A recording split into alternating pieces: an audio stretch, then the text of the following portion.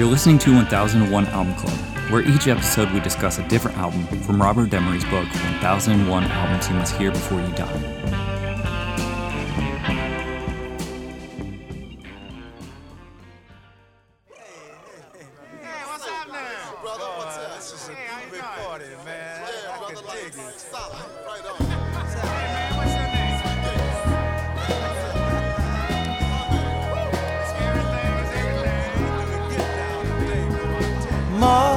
Mother, there's too many of you crying.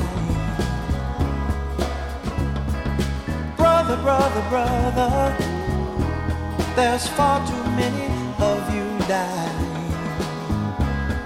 You know we've got to find a way to bring some loving here today. Yeah. Father, we don't need to escalate. All right, for this episode, we'll be talking about Marvin Gaye, What's Going On. In the room, I have Rob. Yo. Ben. Hello. And John. Hi. What's Going On is the 11th studio album by American soul singer, songwriter, and producer Marvin Gaye.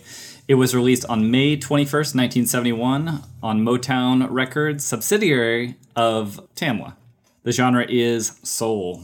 And from All Music Review, John Bush, What's Going On is not only Marvin Gaye's masterpiece, it's the most important and passionate record to come out of soul music, delivered by one of its finest voices, a man finally free to speak his mind and so move from R&B sex symbol to true recording artist. With What's Going On, Gaye meditated on what had happened to the American dream of the past as it relates to urban decay, environmental woes, military turbulence, police brutality, unemployment, and poverty.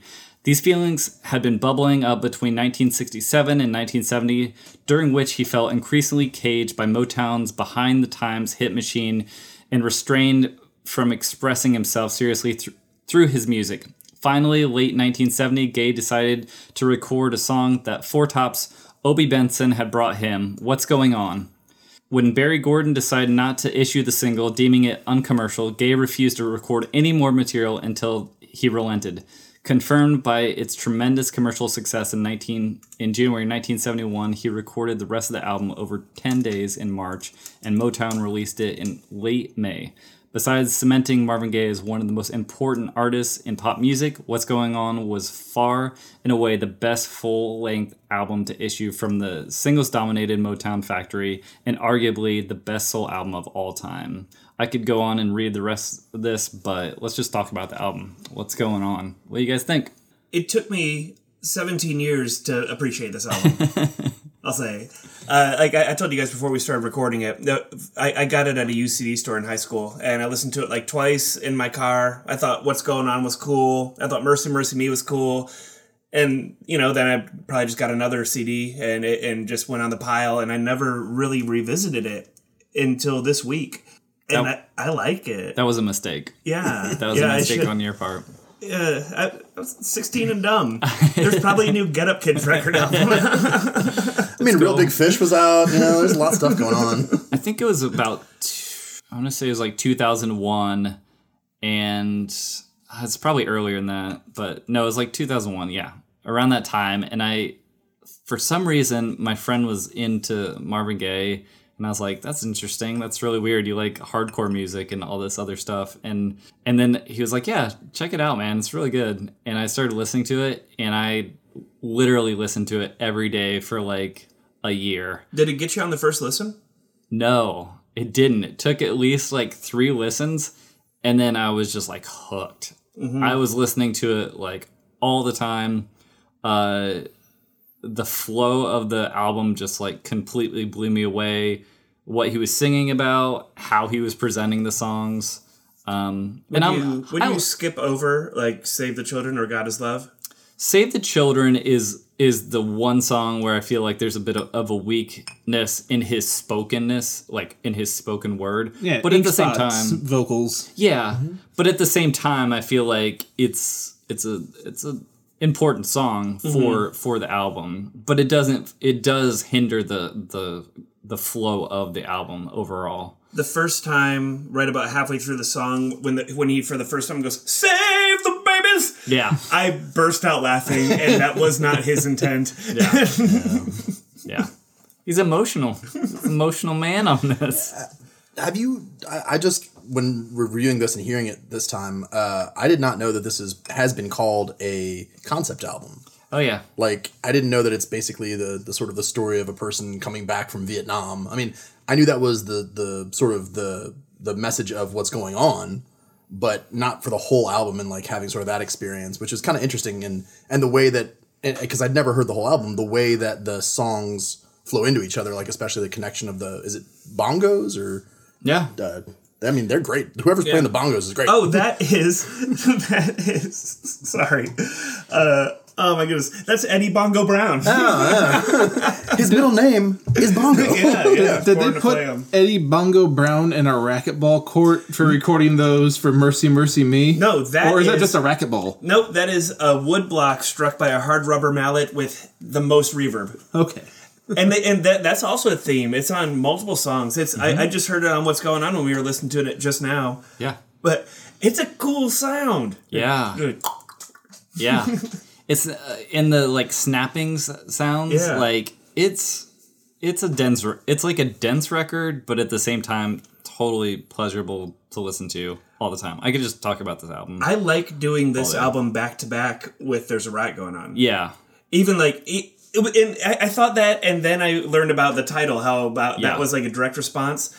I think, like, they have so many similarities and so many differences, but just the similarities from, like, the personal aspect of, like, Marvin Gaye and Sly Stone just, like, needing to process some shit. Yeah. And that shit, if there was a Venn diagram of the shit they were processing, it definitely overlaps a lot. Yeah. You know? They had their own things going on, but just like, early 70s, like Watt riots, just like the civil rights movement starting to slow down a bit. Like there's riot going on, man. What's going on? Yeah. And then musically too, you know, they're definitely like one's a soul record, one's a funk record. They're both. Sorry, John. I know you you don't like me to say that dark. The riot going on is dark, but they're both like darker records. Yeah. You know? Yeah. I think what he does differently too on this too is use those like minor sevenths, major and minor sevenths within the context of like what's going on, which is unheard of for that sort of like Motown sound. He's bringing in that element like Isaac Hayes was bringing with Hot Buttered Soul, where this is serious music. This is not the Motown sound. This is not Motown put this out. Exactly. Well, that's why Berry Gordy was pissed. Yeah. Let's talk about that.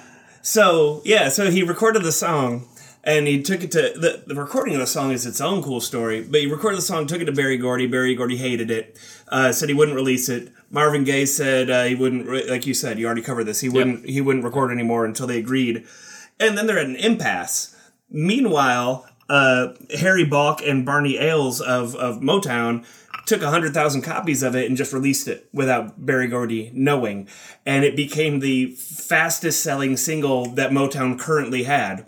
So this is in late January, maybe early February. Berry Gordy then approaches Marvin Gaye, says like, okay, so we can record the rest of your album, do whatever you want musically as long as you're done by the end of March. And March 1 through 10, he recorded it, then it's out in May. Because you gotta keep on the tail of that single. Yeah, absolutely. Called his bluff, and he did it anyway. So, do you think that Harry Balk and Barney Ailes were reprimanded or given a raise? With how much it eventually sold? Yes. Both. Yeah. Both. But I go crazy when I can't find it.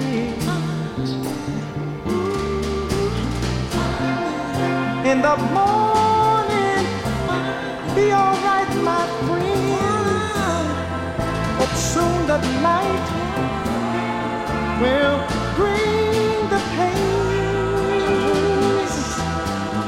The pain of a day. I'm high in a friendly sky. Oh, was reading about this record, and then all of a sudden I had to take a big detour because what I was reading about just kind of threw out like it was nothing. Like, oh yeah, so at this point Marvin Gaye was trying out for the Detroit Lions. Yeah. like the record scratch. So then I went down that rabbit hole. It's totally true. He was seriously... Well, he wasn't recording anymore for Motown at that point. Yeah. So I guess I'll be a Detroit Lion. Yeah. So he's seriously pursuing this. He's like hanging out with those guys, working out with them. It says that his pursuit was abruptly cut short when someone brought up to him like, "Hey man, if you get injured, it could hurt your career." And it said like that crushed him, as if like he hadn't considered that. Yeah. But he stayed friends with some of those lions, and of the voices that are talking in the room, the laid back voices at the beginning of what's going on. That's of those voices is Mel Farr and Lem Barney of the Lions. Yeah. So Marvin had a pretty complicated relationship with his father, and a lot of people have kind of extrapolated that his father was a cross-dresser, which they thought was a bit confusing as a young person, Marvin, growing up, and that he had pursued a lot of like things seen as manly, sort of like over sexual, like singing soul music, yeah, joining the Air Force, yeah, in trying out for the Lions, doing that sort of sports, and he would go and he'd like knock on Smokey Robinson's door in like the middle of just beat him up, just to fight him. Come at you, Smokey! When he was training for the Lions in the snow, he would get him and be like, "Hey, let's go run. Let's come out here with me," and he would do it. But yeah, what a good friend. Yeah. All right, I'll run in the snow with you, Marvin. But it was always said that he was always seeking his father's approval. Even when he was rich, he would like show his father all the money he made, like all his accolades, and his father was pretty stern with him throughout his life. Ultimately complicated relationship. Yeah, very, very complicated. But it only gets more complicated. I mean, sometimes though that brings out the most interesting like this album. I mean, it brings out something that is deep in someone's trying to express. We're listening to Save the Children. It's a little jarring, yeah. It is a bit jarring. You know what he's trying to say? I thought God is Love was at least an up-tempo like God shift. is Love is one of my jams too. That was one that I was like totally into. Not so much on Holy Holy, but God is Love I thought was dope. It was jarring to me when like whatever a person's personal beliefs, whatever, but just when this album went full-blown Christian soul, I was like, I wasn't put off by it, but I was like taken by it. I was like, oh, okay. Yeah. The one thing though that I have to say about that song, I mean, Marvin sings about all these different things. If you're into spirituality song, if you're into, anti-war song, ecology, environmentalism, all these different things. If you're into about making love, I mean, Marvin, he transitions from one song to the other, and that God is Love.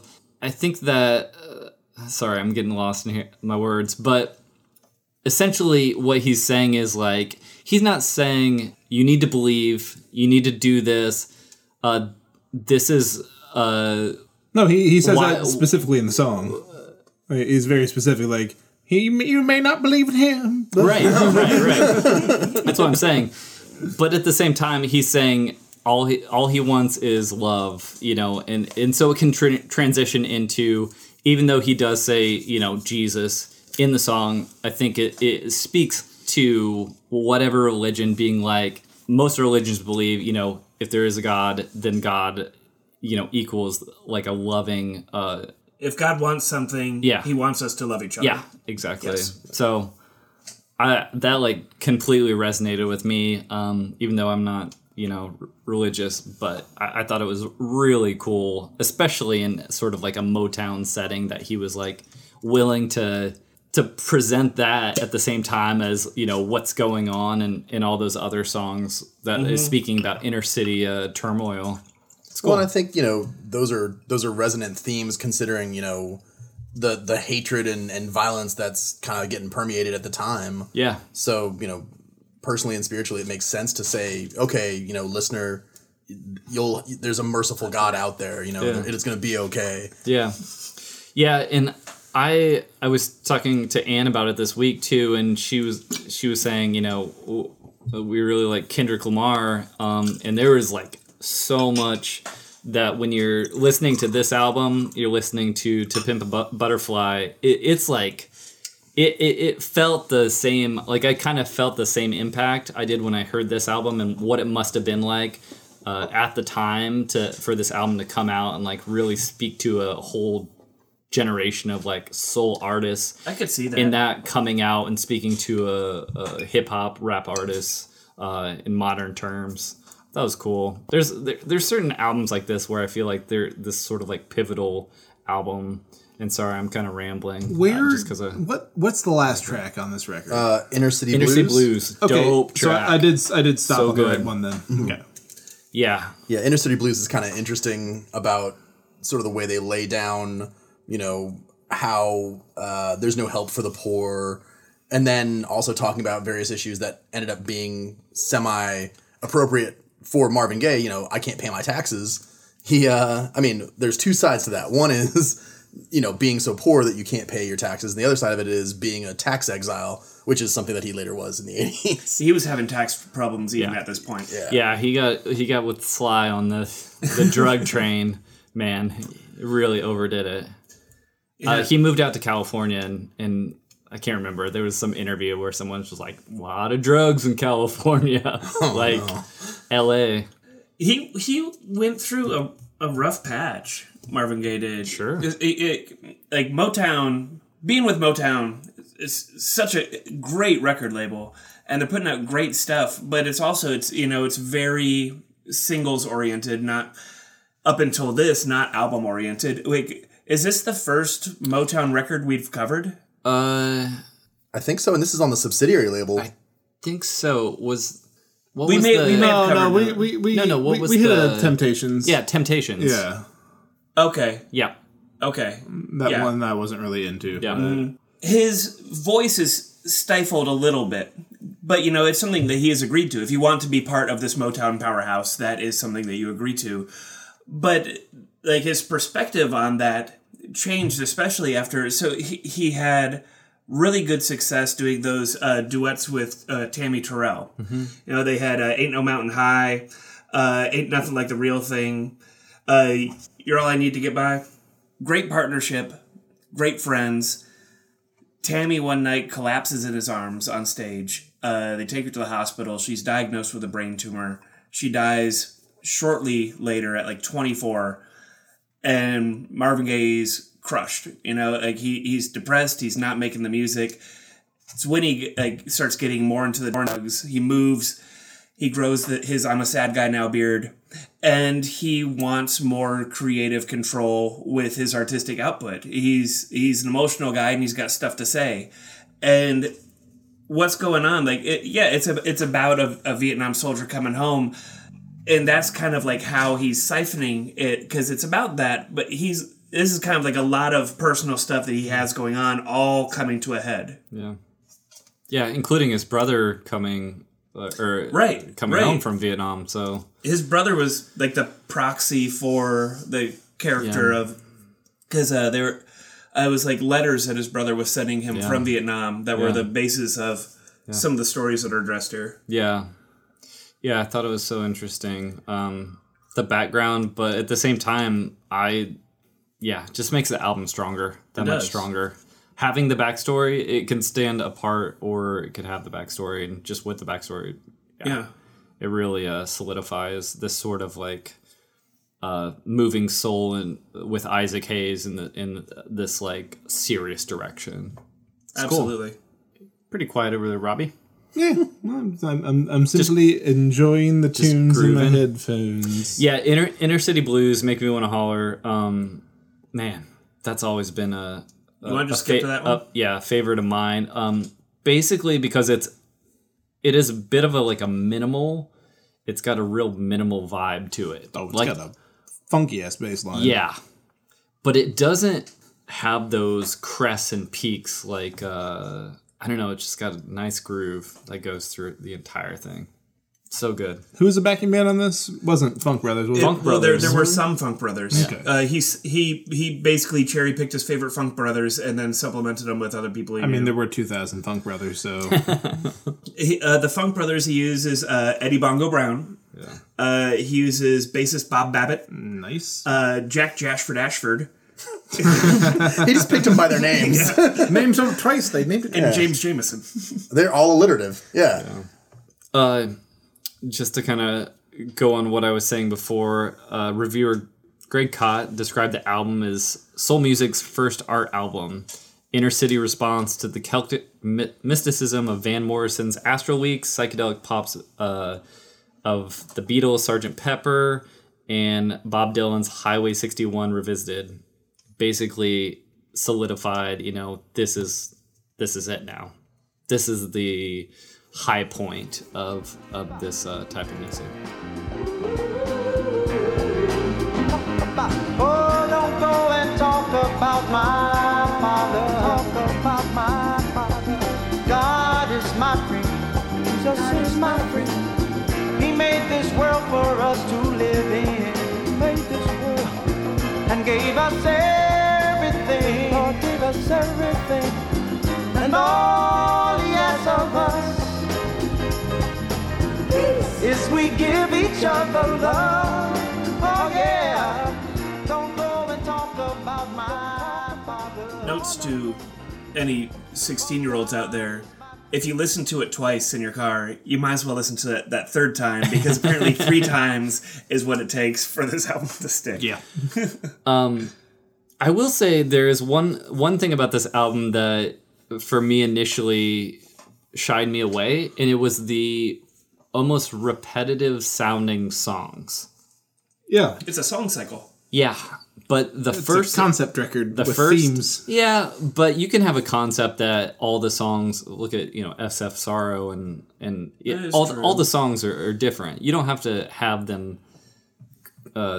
so aligned within this. But at the same time, when I listen to it over and over again, you pick up on nuances within each song that also you found interesting, or differences. Sometimes Marvin's singing backup with himself. Sometimes it's just him. Oh, we didn't even talk about the double vocal tracking. Yeah. Which was accidental, but way dope. Yeah. And I think later became sort of a signature. Yeah, Sort of yeah. his layered vocals. Yeah. There's I'd heard, how many times have you heard the song "What's Going On"? Like dozens.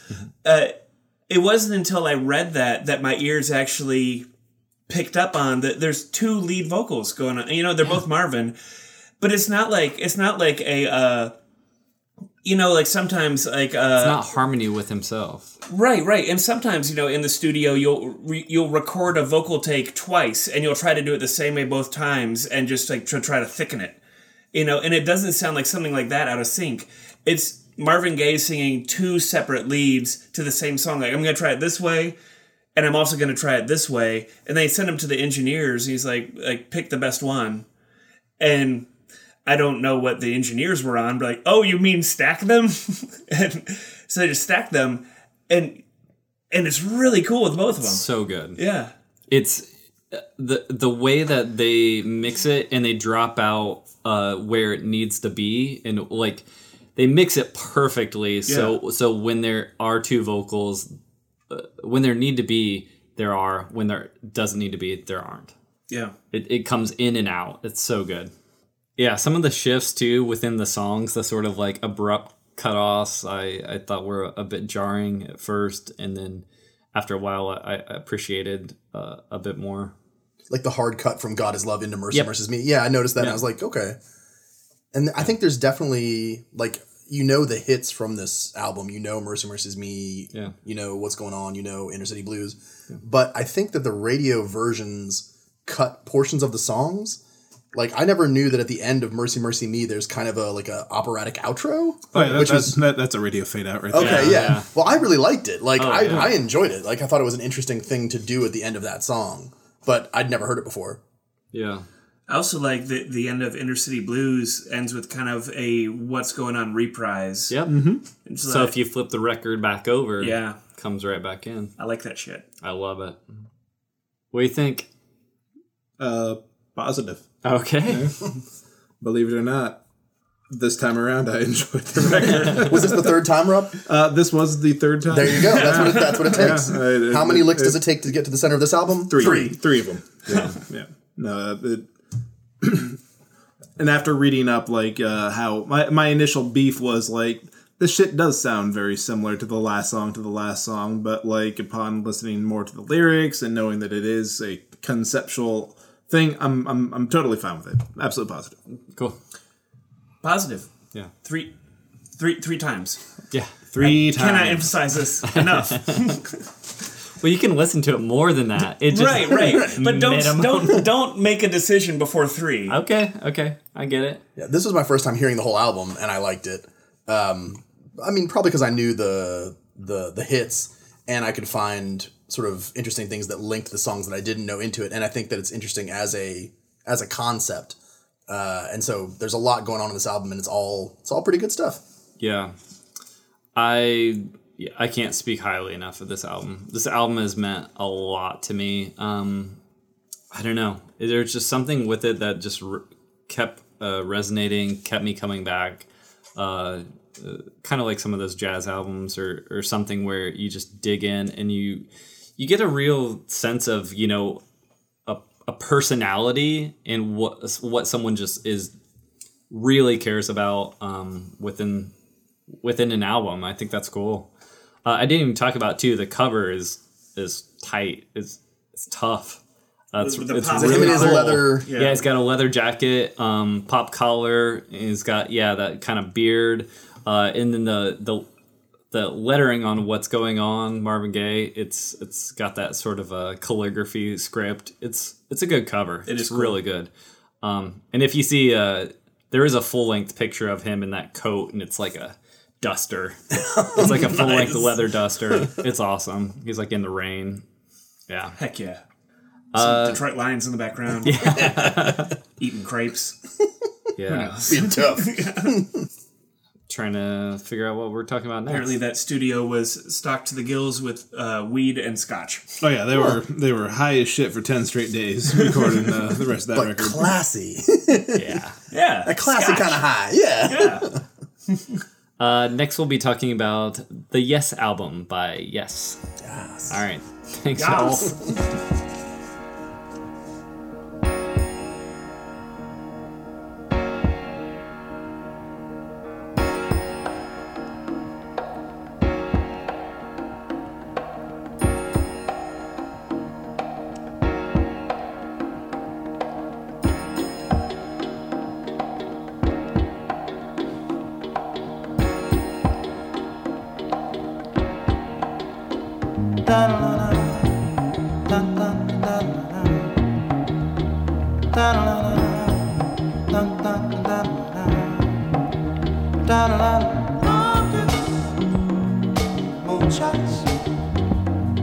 Spend it on the have-nots. Money, we make it. Before we see it, you take it. Oh, make me wanna holler the way they do my life.